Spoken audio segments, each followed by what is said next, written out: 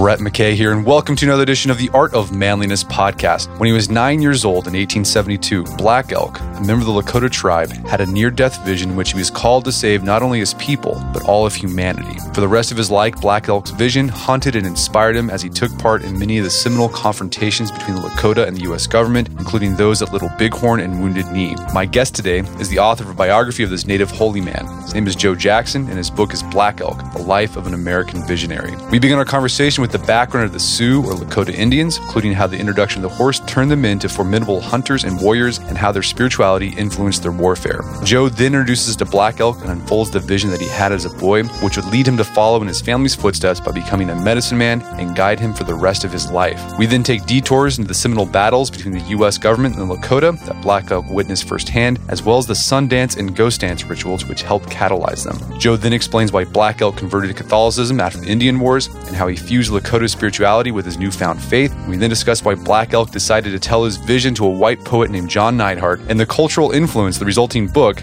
Black Elk Speaks, had on the West in the 20th century. And we end our conversation discussing whether Black Elk ever felt he fulfilled his vision. After the show's over, check out our show notes at aom.is/blackelk.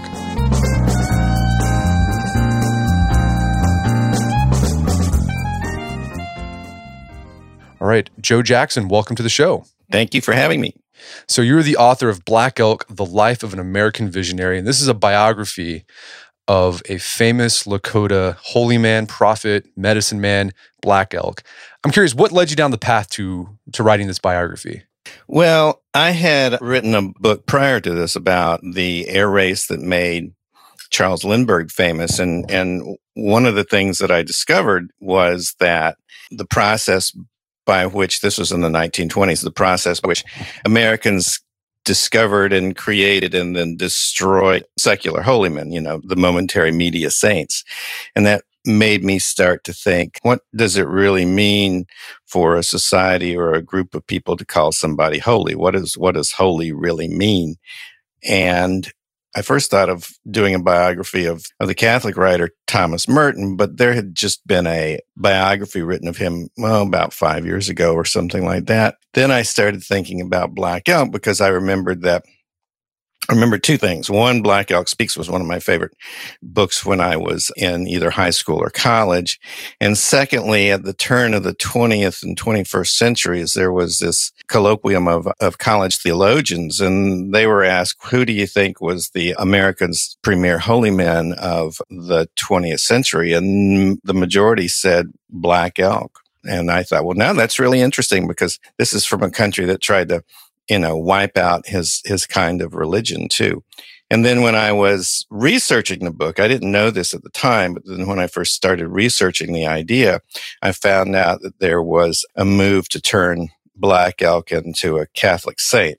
And that made it even more interesting because once again, at the time, it was the Catholics who tried to stamp out Black Elk's type of religion. So there are a lot of different things going on, a lot of different trails I could go down. It seemed like a perfect book to work on. Well, so this is a biography of Black Elk, but it's also a history or biography of the Lakota. So let's start there. For a big picture overview for the people who aren't familiar with the Lakota Plains Indians, where were they from originally? Because we know them for being on the plains, like the Dakotas and whatever. Right. I don't think they were there originally. How'd they end up there? And we'll start from there. Well, the first place they were at least recorded in white histories was in Michigan or around Michigan, around the Great Lakes. And they were forced out by, white settler pressure. And they started moving across the plains. Some stayed in Michigan, others moved across the northern plains, what's now like Minnesota, North Dakota, South Dakota. But at that time, when that happened, they were still afoot. They weren't really horse soldiers like they became famous for being. And so it was a slow process of moving west. And there were 3 or 4 clans. The most famous of the clans were Black Elks, which were the Oglala Lakota. And that was also the clan of Crazy Horse. And the other clan, which became quite famous, was Sitting Bull's clan, which was the Hunk Papa. And so they moved west until they came to the Dakotas, then they kind of started separating out into, each clan had its kind of territory. Sitting Bull's clan was in the northernmost of the United States in what is now North Dakota. And at least among the Lakota, the southernmost clan were Black Elks, who are down right around where the Black Hills are of South Dakota today. And for people, I mean, I think it's important to note, the Lakota are also known as the Sioux. So that can be confusing. People like the Sioux, Lakota, those are different tribes. No, it's the same tribe. Right. Yeah, the Sioux is pretty much, it was a bastard. The name Sioux is a bastardization of a French word for them. And so, but their name for themselves was always the Lakota. So you mentioned they're famous for being plains horse warriors, cavalry, plains warriors, but they always didn't have the horse. When were they introduced to the horse? When did they start incorporating that into their culture? Nobody's really sure about that, but the whole horse culture spread up from the south. There were Spanish horses that escaped and bred, and then the Comanches were among the first American tribes to become really proficient horsemen. Over time, it spread north. They think that the Lakota discovered the horse and started riding sometime between 1750 and 1820. There were Lakota historians. They would kind of like draw pictographs on these deer skins. And the first time that the Lakota were recorded to have caught a horse have stolen a horse was 1801. Somewhere between 1801 and 1820, they became quite proficient. And how did it change their culture? Oh, completely. I mean, they were afoot. So before then, they were pretty much at the mercy of the elements. And then all of a sudden, they started riding horses. They could run down the buffalo. They had a kind of natural recklessness and bravery to them. As they became more proficient hunters, then they became warriors. And because they were so good, so daring, and so reckless, they became some of the, most feared, or at least the most successful warriors on the northern plains. As they moved west towards the Black Hills and then even farther west towards the Rockies, they would come up against other tribes like the Crow, who had been in, this really kind of paradise of hunting grounds over in Wyoming for a long time. And they would fight for years over the hunting ground. And the reason they were such a feared martial society was because they were so good on their horses. And there was also a very highly spiritual component to their warrior culture as well, correct? Very much so. When you were a young man and you were going to become an adult, you would go through a vision quest. You would fast. You would go out into the hills. You would starve yourself. You would go into a sweat lodge, and you would seek a vision. And since, the highest attainable position or the highest attainable life for a young man was to be a warrior, then you were seeking a vision that had something to do with your prowess as a warrior. And many times the visions that you were given from the gods would tell you what you would have to do before battle, or what kind of life you would have to lead in order to be a pure warrior. And they basically were a code of conduct, either for your life or for your conduct right before the battle. So it was a very important thing. Religion and spirituality among the Oglala were very tied up in battle and hunting. And hunting was a kind of battle in itself. And we'll talk about how that connection between spirituality and warfare, I mean, that's eventually what led up to Wounded Knee and some of these the conflicts between the government and the Lakota. So we kind of we talked about what the Lakota, where they're from, their culture, the development of the warrior culture they had. Let's talk about what was the state of U.S. government and Lakota relations at the time of Black Elk's birth and childhood. So Black Elk was born around, I don't remember exactly, but around I think it was 1863. The Lakota considered the area from the Black Hill, the northern plains, what we call the northern plains today, but then especially west past the Black Hills to the Rockies. They considered that a great hunting ground. I mean, there was a lot of game up there, and there was it was great camping, and it was just an easier life for them. And around this time, gold was discovered in Montana. There were all of these trails west that went through the center of the United States. But then miners started going north, and they started invading the Dakota's hunting ground, and that led to a war. That led to a war that was called Red Cloud's War, where there were a number of American U.S. Army forts along this northern trail, and the Indians attacked these forts incessantly. They basically shut down this trail that the miners were using, and the Indians eventually, after massacring a bunch of soldiers in a place outside of Sheridan, Wyoming, called the Fetterman Massacre, and besieging these forts for a long time, the Sioux won what was called Red Cloud's War. It was the only war that the Native Americans were acknowledged as winning in U.S. history. So he was born during this. His father fought at that massacre that I was talking about. He was badly wounded. He would always be kind of lame. Red Cloud's War ended around, 1865, 1866, 1867, something like that. And from then until around the time of the Custer Massacre, there was relative peace. There were skirmishes, but there was relative peace. And there were negotiations for land, large tracts of land belonging to the Indians and the Indians alone, which was over time being invaded by white miners again. Black Elk was born in a time of war, but his first 10 years, 10, 11, 12 years, most of that was a time of peace. And it was also during this time you saw the rise of these great chiefs that we know today, right? Sitting Bull, and Crazy Horse. And I mean, Crazy Horse would fight other tribes, but he would also, during Red Cloud's War, we don't really see Sitting Bull during Red Cloud's War. That's kind of too far south for Sitting Bull. But we do start to see Crazy Horse come into ascendance during Red Cloud's War. I mean, he was because of his success as a warrior and also as a tactician. He was always very good at tactics. He rose in prominence as one of Red Cloud's major lieutenants during that war.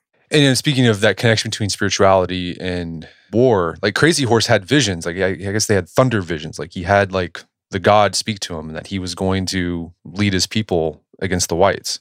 As long as he adhered to certain standards as delineated in his visions, then he would never be touched by a bullet, and he would lead his people in war. And he was this holy man of war, this kind of like holy madman. I mean, he just charged straight into the line of bullets, or he'd charge at opposing tribe, and he would wreak havoc and come out the other end unscathed. He had many, many followers. There were lots of young men, young warriors who really respected Crazy Horse. Black Elk was the younger cousin of Crazy Horse. Crazy Horse was actually the second cousin to Black Elk. So as Black Elk was growing up, Crazy Horse was right there. He was like, his mentor in a way. And Crazy Horse started to pay a little bit more attention to Black Elk after Black Elk seemed to be touched by the gods in some way that not everybody really understood at first. Well, let's talk about that, and particularly Black Elk's immediate family. Because it seems like because of his family lineage, he was destined to become a great medicine man. Yeah, I mean, the family business was being a medicine man, being a holy man. And there were two types of holy men. There were the ones who had visions and were in touch with the gods, and there were the ones who healed. It was almost like, in a way, it was like medical school. I mean, you could go on and you could try to be both. And in time, that's what our Black Elk was. He was both a spiritual leader, a holy man who was in touch with the gods, but he also was a healer. At a very early age, he started hearing voices, and that eventually turned into a near-death vision that he had when he was just 9 years old. And this is the moment. This is like the seminal thing for Black Elk that would guide him for the rest of his life and would influence his decisions he made. So walk us through that vision. Like, how did it start? And then like, what did he see in it? Okay, so he, like you said, he would be just a a little kid, and he'd be out on the plains playing, and all of a sudden someone would speak to him, and he'd look around and nobody was there. Even though culturally the Lakota supported visitation from the gods a lot more than white culture does. I mean, if you heard voices, you weren't necessarily, immediately sent off to the psychiatrist. At the same time, it would appear that the Lakota were fairly cautious about it. I mean, a lot of people could fake that. They didn't want to have fake holy men around. So Black Elk, when he was younger, he kind of hid this from his family. He didn't want his family to think he was crazy. And then when he was 9, his family was traveling west to go to a annual confluence of all the tribes over in the Black Hills. And he fell into a coma. He got really sick and he fell into a coma. First, his legs gave out, and then he had an extremely high fever. And, you can't really tell what people fall ill of, but it did kind of seem like he had childhood meningitis or something like that. I mean, he came really close to death. And for 9 days, he was in a coma. And during those 9 days when he was in a coma, he had this vision in which he was lifted up into the clouds where the spirits were, the grandfathers. They're basically just like, the Catholic Church has a Trinity.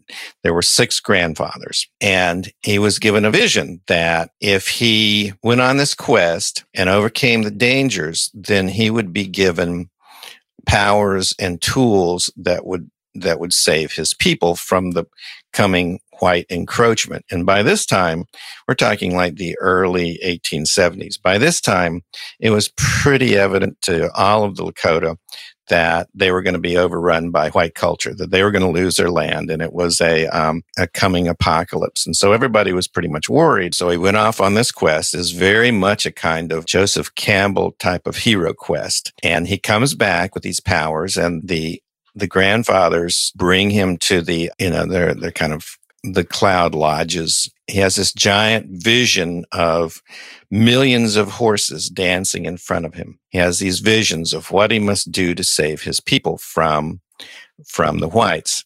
But a complicating matter is also that his powers are not just for the Lakota, it's for all people. And in time, he would come to think, well, that means everybody, even the enemy. But he didn't really understand that when he was 9. He comes out of his coma, and from the time that he is 9 years old until he is in his 20s, 1890, when Wounded Knee takes place, he feels that it is his responsibility to save his people. After he had his vision, did he tell anybody about it, or did he keep it to himself? He kept it to himself until after the Custer Massacre in 1876. Around 1877, 1878, 1879, he began to have these dreams again. He began to hear these voices again, and they were more threatening now. It's like, now is the time. You have to do what you have to do. And he always felt that if he did not do what the gods told him to do, that he'd be wiped out, that he would be annihilated. But he didn't know what to do. And he just grew more and more panicked until finally he had a huge panic attack, and his parents took him to some medicine men, some holy men within the tribe. It was like a psychiatric session. I mean, he was a group psychiatric session. I mean, he told them about his dreams. He told them about his vision, and they listened, and they were quite impressed because in a way his vision had, in a very sophisticated way for one so young, his vision encompassed a lot of Lakota cosmology. And they basically said that you've got to somehow perform your vision to the tribe. You've got to prove yourself as a holy man. That was when he publicly outed himself as somebody who had these visions. And that's when he basically replicated the horse dance that he saw in his vision. He replicated the horse dance, and it was a huge success. And because it was so successful, he was honored. And because it was so successful, he had a lot more confidence in his own abilities. that was when, he started performing other visions that he might have had, minor visions that he might have had. It was also when he started to teach himself how to be a healer as well. This replication, this is when he did his horse dance. This was after Bighorn, correct? Little Bighorn? This was after Bighorn. I think it was around 1878 or 1879 when he replicated the horse vision. We're going to take a quick break for a word from our sponsors. And now back to the show. Well, let's backtrack a little bit and go back to the Battle of Little Bighorn, because Black Elk was there. And as I said earlier, as we talked about earlier, there's this connection between spirituality and warrior culture in Lakota. And I think a lot of, most Americans know about the Battle of Little Bighorn, or Custer's Last Stand. But what they don't know is like what led up to that. And what led up to, like, part of the contributing factor to that was Lakota spirituality, particularly around the Sundance ritual. So can you walk us through the lead up to the Battle of Little Bighorn, particularly in regards to the Sundance? Well, what happened was that after Red Cloud won his war, the American government said, there's this huge swath of the northern plains that belongs to you all, the Lakota. We're not going to invade this. But in 1875, George Custer led a scientific and military expedition into the Black Hills, which was a very holy place for the Lakota. I mean, they considered that's where they got their lodgepoles, where they hunted. That's where the spirits were thought to reside. And so Custer came with a huge, huge force of men and a huge force of, like, a wagon train and scientists and everything. And they discovered gold. Not a lot of gold, but they discovered gold. Immediately, white gold miners flooded into the area. And then Deadwood is now kind of like, what was the main gold town you can still see today. The U.S. government had reneged on its treaty, which the Indians considered sacred. And they were really upset about this. And that proved to them the very thing that they had been worrying about all these years, which was that the whites were going to overrun their culture and they're going to wipe them out. And so in 1876, there was a huge conclave in Sundance that was called to the west, towards where the Little Bighorn was. This was the moment when Sitting Bull becomes really important in American history, because Sitting Bull's clan was the Hunkpapa. And the Hunkpapa had this huge Sundance.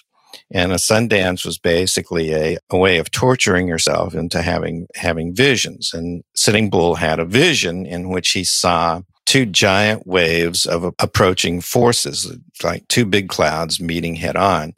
There was a battle, and then American soldiers in uniforms started falling to the ground head first, which meant that they were killed. And so Sitting Bull basically prophesied a huge battle between the U.S. Army and the Indians. And there were thousands of Indians who had come together for this conclave.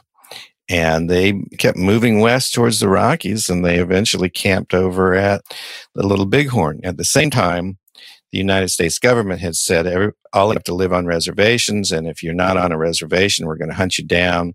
And so there was a three-pronged hunt to find this huge number of Indians. George Custer and his small band of men found them first, and they were wiped out. And that was like, I don't know, June 26, 1876 or something like that. I mean, and can you walk us through the Sundance? Because it's a really intense ritual. I mean, it starts off the war. They stare at the sun. I mean, they literally look at the sun with their blind eyes, basically. And then what goes on after that? There are basically 4 stages of the Sundance, which is basically 4 days of the Sundance, at least as it was practiced in this best known Sundance of Sitting Bulls before the Little Bighorn. You fasted, you were in a sweat lodge, there was sage that was burning around you. And then on each of the successive days, you went through these ordeals, which finally culminated on the 4th day with the most famous ordeal, which was the one where a medicine man would slice the muscles in your pectorals, and one on each side, and he would insert a rod through the slice. The rod would be attached by leather thongs to the top of this tree. For that day, you were also given this long rod or stick that you held onto. And for that day, you tried to pull yourself loose from the pole. Many times you would see sun dancers who had multiple scars over their lives where they had pulled themselves loose.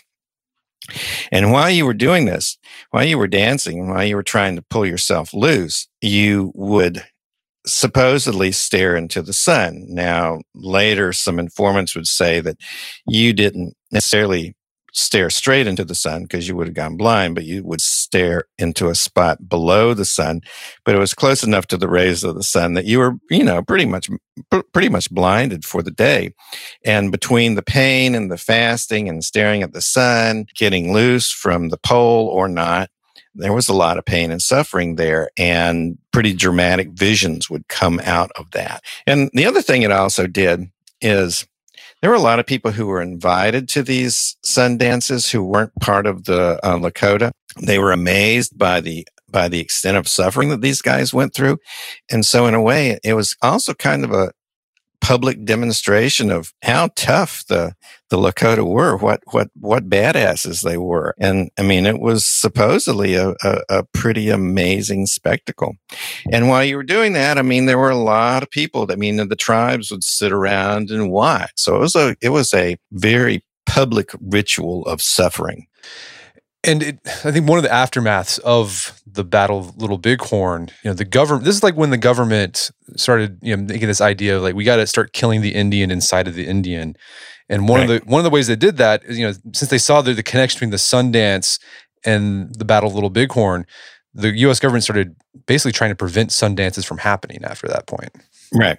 Yeah, they outlawed a lot of dances like that. I mean, later on, we'll see another dance called the ghost dance, which was nowhere near as violently as inclined as the sun dance was, but it was a dance. It was an Indian dance, and the American government and the American settlers feared it, especially since the Lakota were the ones who were doing it. Basically, what happened was that the U.S. Army hunted them down and forced all the Indians pretty much slowly into the reservations. And so from 1876 until the early 1880s, you've got the remainders of the Indian tribes going into reservations.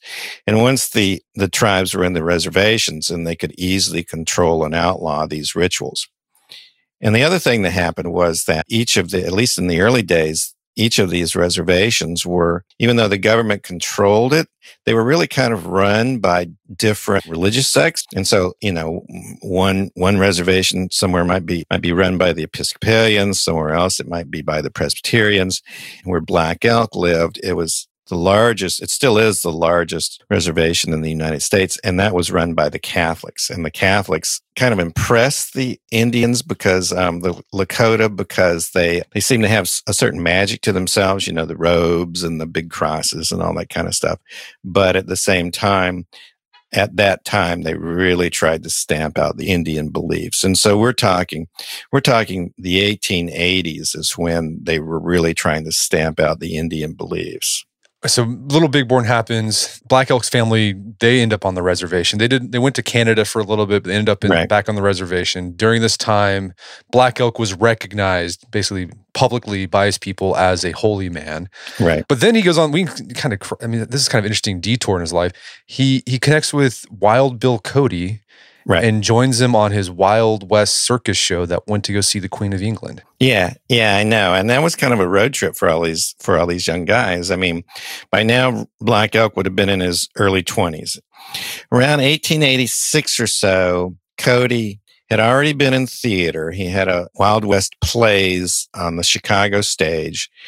And he kind of dreamed up the idea of these traveling Wild West shows. I mean, they were like circuses on horseback. And the first couple of years, they didn't really do that well. But then he began to understand that what people were really interested in were the Indians. And the first Indians that he hired when he went down to Louisiana were the Pawnee. But over time, he put out this casting call to the different reservations saying, if you ride with me on these Buffalo Bill Wild West shows, I'll take you, you'll go around the United States, you'll get paid. If you're married, your wife will get paid about half of what you get paid, or maybe a quarter. And it's it's a road trip and you're making money at the time when there weren't a whole lot of jobs to be held on reservations. So around 1886 or 1887, Buffalo Bill pretty much comes to Pine Ridge where the Oglala were and says, we're hiring actors, Indian actors for the Wild West show. And Black Elk wasn't sure he wanted to join up because, he was a healer and in the reservation during what was called the reservation period, children are dying and it was a tough time.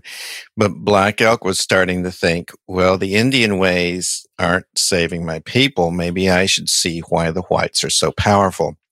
He went east with his friends on the Buffalo Bill tour, and he went to Madison Square Gardens, and he really enjoyed it. And while he was in Madison Square Gardens, Buffalo Bill swung a deal with Great Britain. I mean, Queen Victoria was having her 50th anniversary, and so it was the Golden Jubilee, I think I remember it being. And so they went from Madison Square Gardens over to England, and he rode as one of the Indians in London. And then he was a very good dancer because, as a holy man, as a medicine man, you have to be able to dance. And so he was one of several Lakota performers who danced before the Queen. And that was kind of a charming moment in Black Elk Speaks, because he says something like, she was short and pudgy, but she was very nice, and she grabbed my hand and she said, you said nice things to him. And so it was, it's kind of a really nice section in Black Elk Speaks. When he makes it back to America, things are starting to change again on the reservation amongst the Lakota, and there was this movement you referred to earlier, this ghost dance movement. What was the impetus behind the ghost dance movement? What was its purpose, et cetera? Well, the ghost dance movement was there were actually two waves of the ghost dance movement in the Rockies down around Nevada around, I don't know, about 1888 or something like that. There was a first wave, and it was basically that if you religiously dance this dance, the dancers will be chosen and they will be delivered away from this veil of tears, kind of like the rapture in Protestant theology. And then it kind of died for a little while. And then around 1890, the ghost dance began to spread east along the northern plains. And a lot of tribes started dancing. And basically, it was a long dance, and it was an endurance dance. And as you danced, you didn't have anything to drink or eat, and you were fasting. And as you were dancing, if you fainted from exhaustion, then you were dragged out of the line, and you would have a vision, and it became, kind of a public spectacle, a public religious spiritual spectacle. There was this kind of group cohesiveness. There was this idea that sometime in spring 1891, if the ghost dancers adhered religiously to the strictures of the ghost dance, that all the enemies would be killed and only the Indians would survive. And those family members, those Indians who had been killed by the whites in the past, would come back.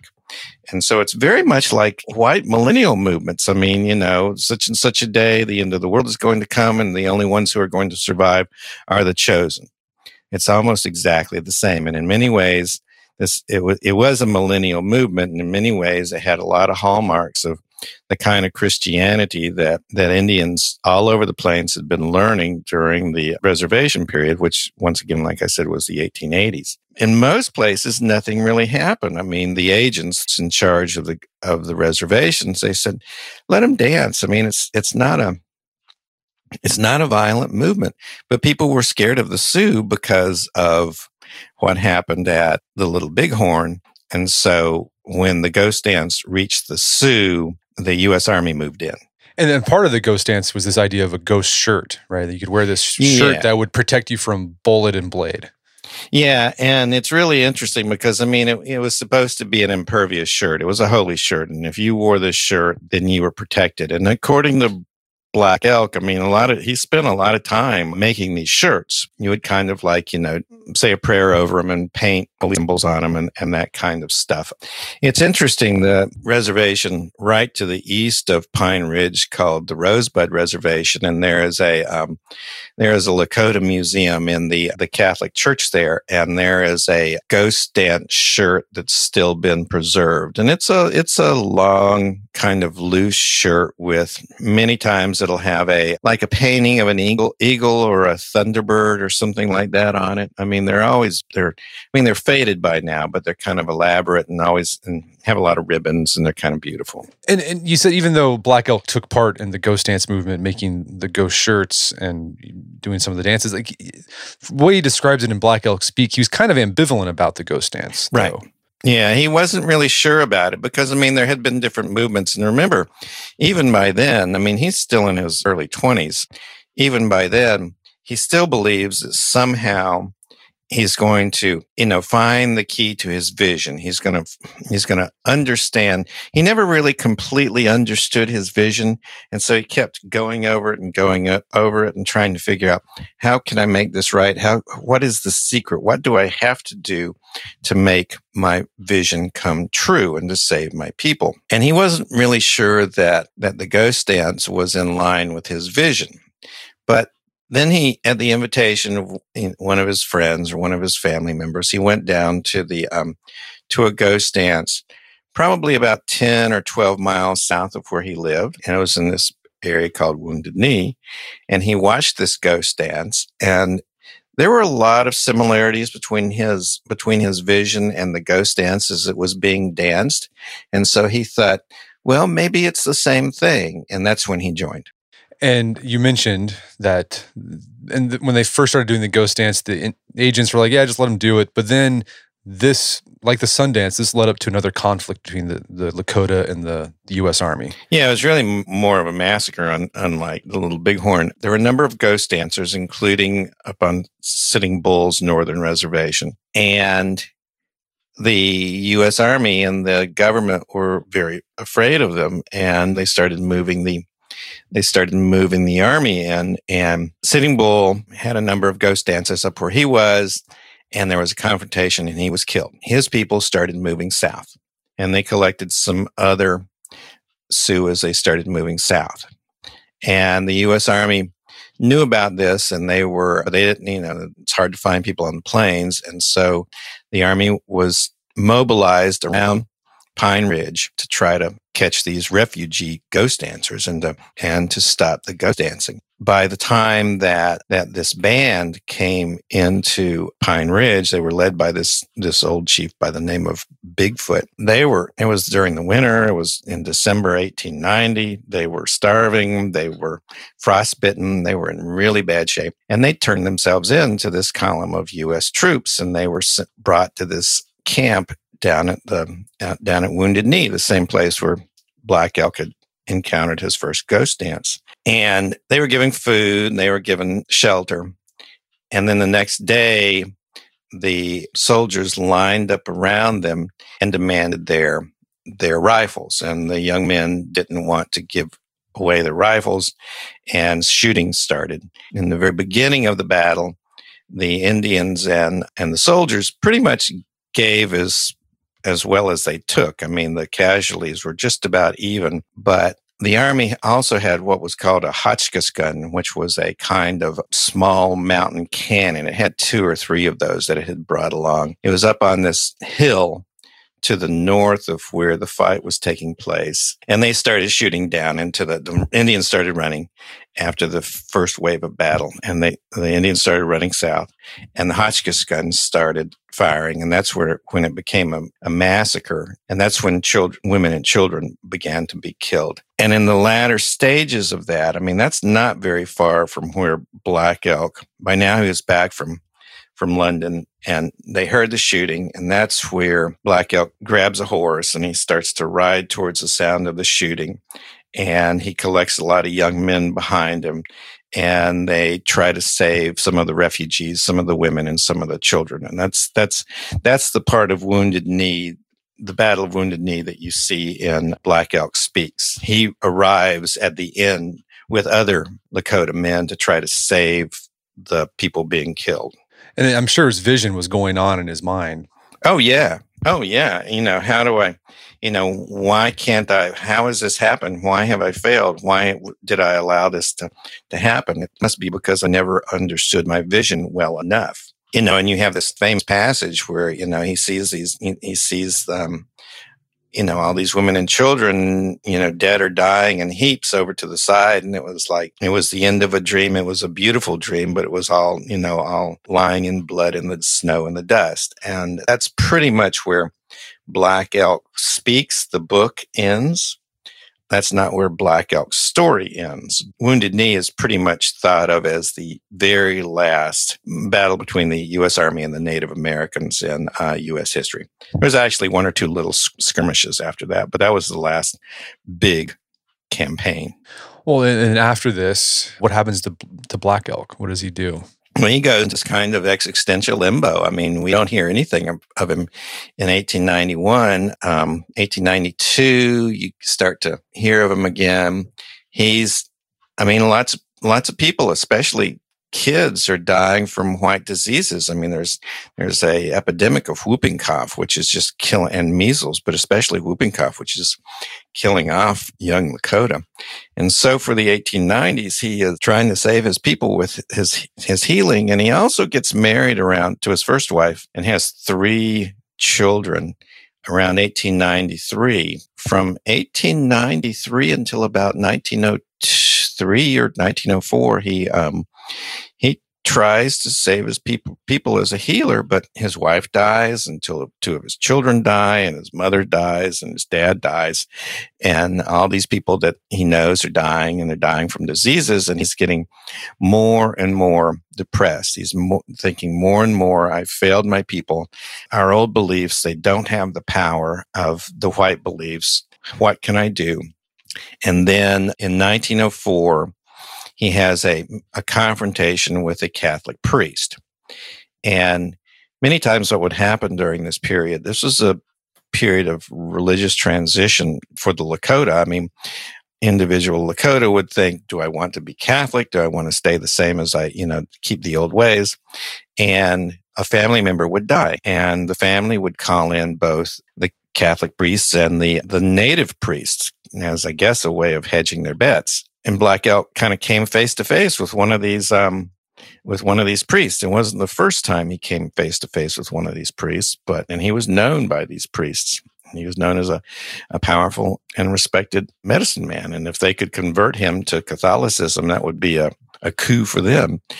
And Black Elk was depressed because his children had died and his wife had died, and he had a really bad ulcer and he was really sick. And sometime in 1904, he just gives up, and he waits outside after the priest is finished giving last rites. And the priest comes up to him and says, "You look pretty bad. Let me take you to the monastery and get him fixed up." He has a operation for an ulcer, and he becomes a converted Catholic. He's a strong Catholic.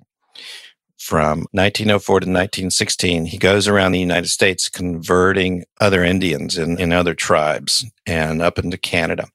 And supposedly he converted 400 Native Americans in both Canada and the United States to Catholicism, more than any other Native American. And that's why the Catholic Church is looking into turning him into a saint right now. But that all ended in 1916. He stopped traveling in 1916. Somewhere between 1916 and 1930, he didn't stop being a Catholic, but he started practicing the old ways again. So he was kind of like a combination of both. He was a combination Catholic and an old holy man.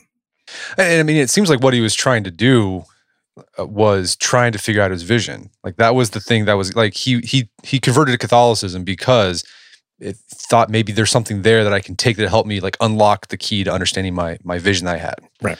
It was always about the vision. He always believed that the vision held the key to saving his people, and actually just, as he got older, to saving humanity. You're exactly right. I mean, he became more ecumenical because he always he began to think that other religions might hold secrets that I don't see just from a Lakota point of view. And then this is how we know about Black Elk's vision, because this guy, he's a poet, American poet named John Neihardt, right, shows up at his Black Elk's house and says, hey, I want to talk to you about the old ways. And then Black Elk, for some reason, because he hasn't really talked about his vision all that much, particularly to white people, says, "You're the guy I'm going to tell my vision to." Yeah, I know. And that's one of the big mysteries. Well, Neihardt was already kind of known. I mean, so Neihardt meets Black Elk in 1930, and he was already kind of famous as a plains poet. He wrote these long, long, long epics about the the ending of the West, and starting with the fur trappers and going all the way to the ghost dancers. And he had just written an epic about the Little Bighorn and about Crazy Horse. And like I said, I mean, because Black Elk was a holy man, he wasn't as well known as the chiefs, but rumors had started to get out about this second cousin of Crazy Horse, and who, had been around during the Little Bighorn and been around during Wounded Knee. Neihardt was coming with his own son away from a poetry reading at some college. He makes a detour to Pine Ridge, goes to the agent, the government agent, and says, "Is there anybody here who, was one of the old holy men who'd been around during the ghost dance?" And the agent talks with some of the old Indian men there, and they said, "Well, there's this guy by the name of Black Elk who was something of a holy man," and kind of directed him where to go. And so Neihardt, just out of the blue, shows up in the middle of nowhere at Black Elk's home. And usually Black Elk, kind of like you said, kind of politely turned people away, but there was something about Neihardt that Black Elk liked. And Neihardt had been, when he was younger, he'd been raised close to the Omaha Reservation around Nebraska, and he traveled throughout the West, and he kind of knew the Native Americans, and he didn't rush the Native Americans in conversation. He wasn't impatient like Indians kind of knew whites to be, and he was also not dismissive of the idea of Indian religion or, having visions or, being in touch with the spirits.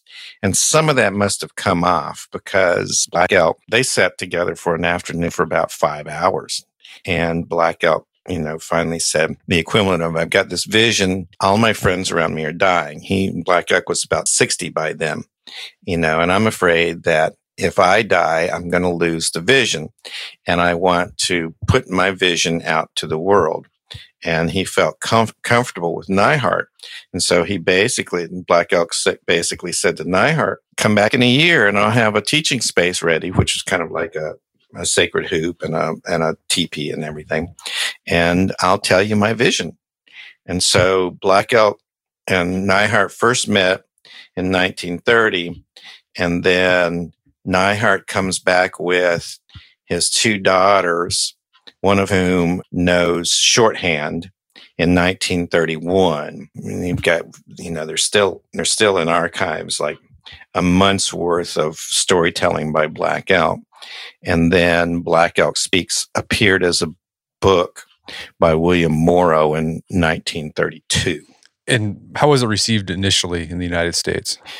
Well, it was a little bit too strange for the public. I mean, the critics kind of liked it. They thought that it was an authentic peek into the mind of a Native American holy man, but it didn't do well. I mean, it went into remainders within about 6 months or so. I mean, even less than that. And it just kind of like disappeared from view.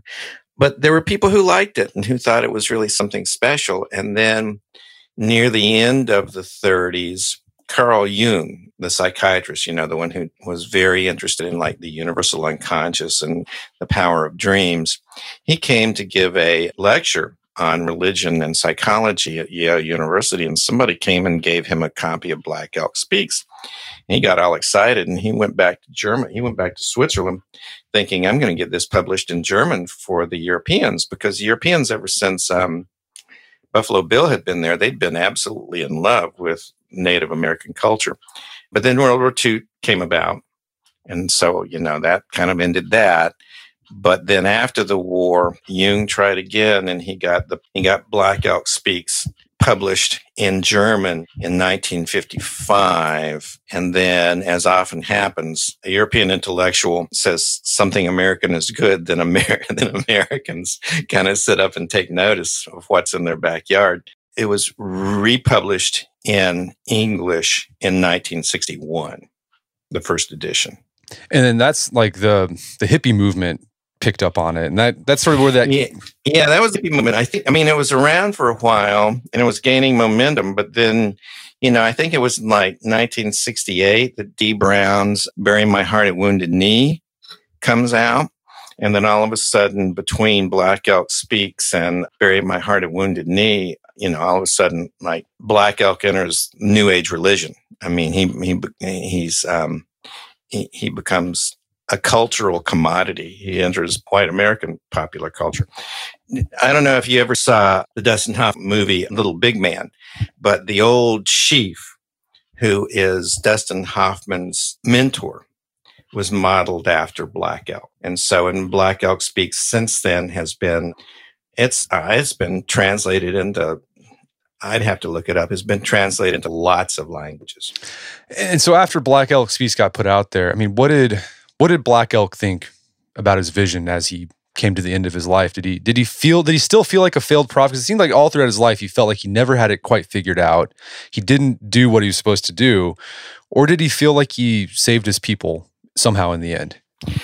Well, I think he was of two minds. I mean, I think he always felt that he'd never saved his people, but after Black Elk Speaks came out, and remember, he was 60 and he thought he was going to die, but he held on until he was until 1950. So he was much older by then. By that point, he had also become a preservationist. I mean, he wanted to preserve the old ways, the old religion and the old dances and the old iconography. And a lot of that was dying out.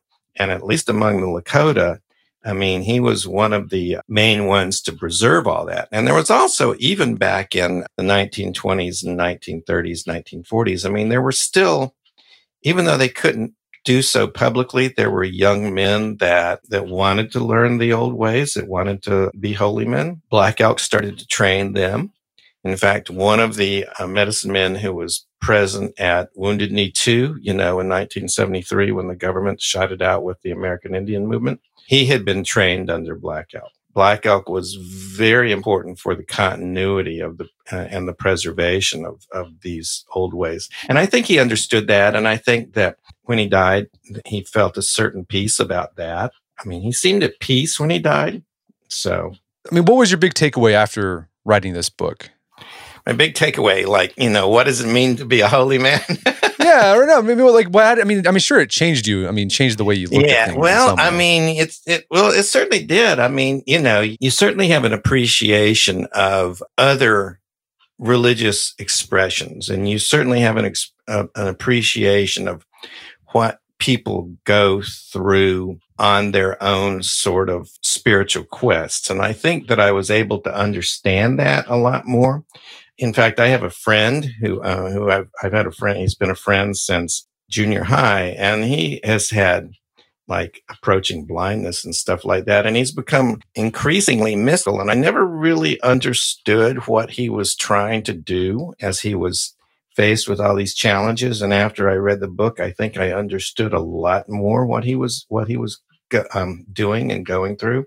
There's a lot more understanding for me there. As far as what it takes to be holy, there's a couple of things that seem to and be holy and famous, like Black Elk or Jesus or Buddha or Muhammad. You've got to have a society which is changing in a really threatening way for people.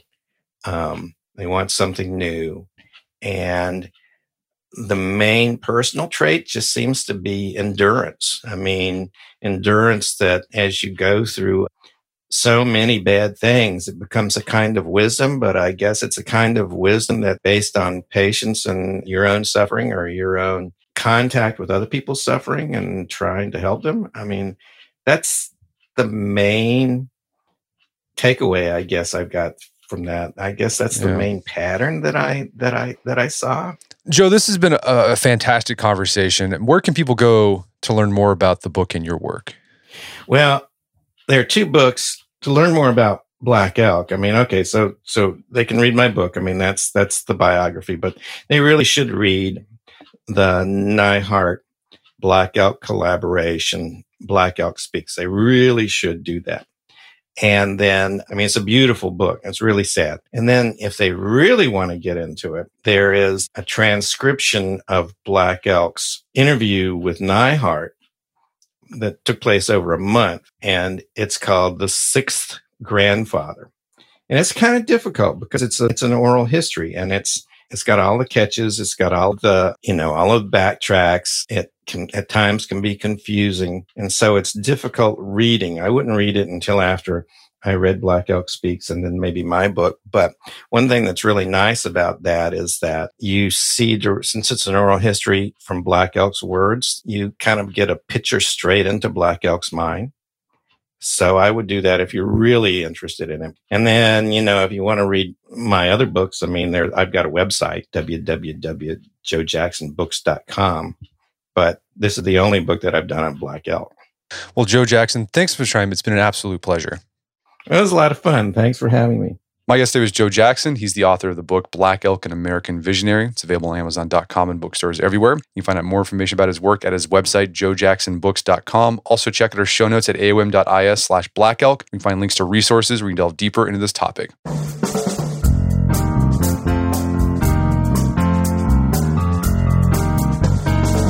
Well, that wraps up another edition of the AOM podcast. Check out our website at artofmanliness.com where you can find our podcast archives, as well as thousands of articles that we've written over the years. And if you'd like to enjoy ad-free episodes of the AOM podcast, you can do so on Stitcher Premium. Head over to stitcherpremium.com, sign up, use code manliness at checkout for a free month trial. Once you're signed up, download the Stitcher app on Android and iOS, and you can start enjoying ad-free episodes of the AOM podcast. And if you haven't done so already, I'd appreciate if you take 1 minute to give us a review on Apple Podcasts or Stitcher. It helps out a lot. And if you've done that already, thank you. Please consider sharing the show with a friend or family member who you would think would get something out of it. As always, thank you for the continued support. Until next time, it's Brett McKay reminding you not only listen to the AOM podcast, but put what you've heard into action.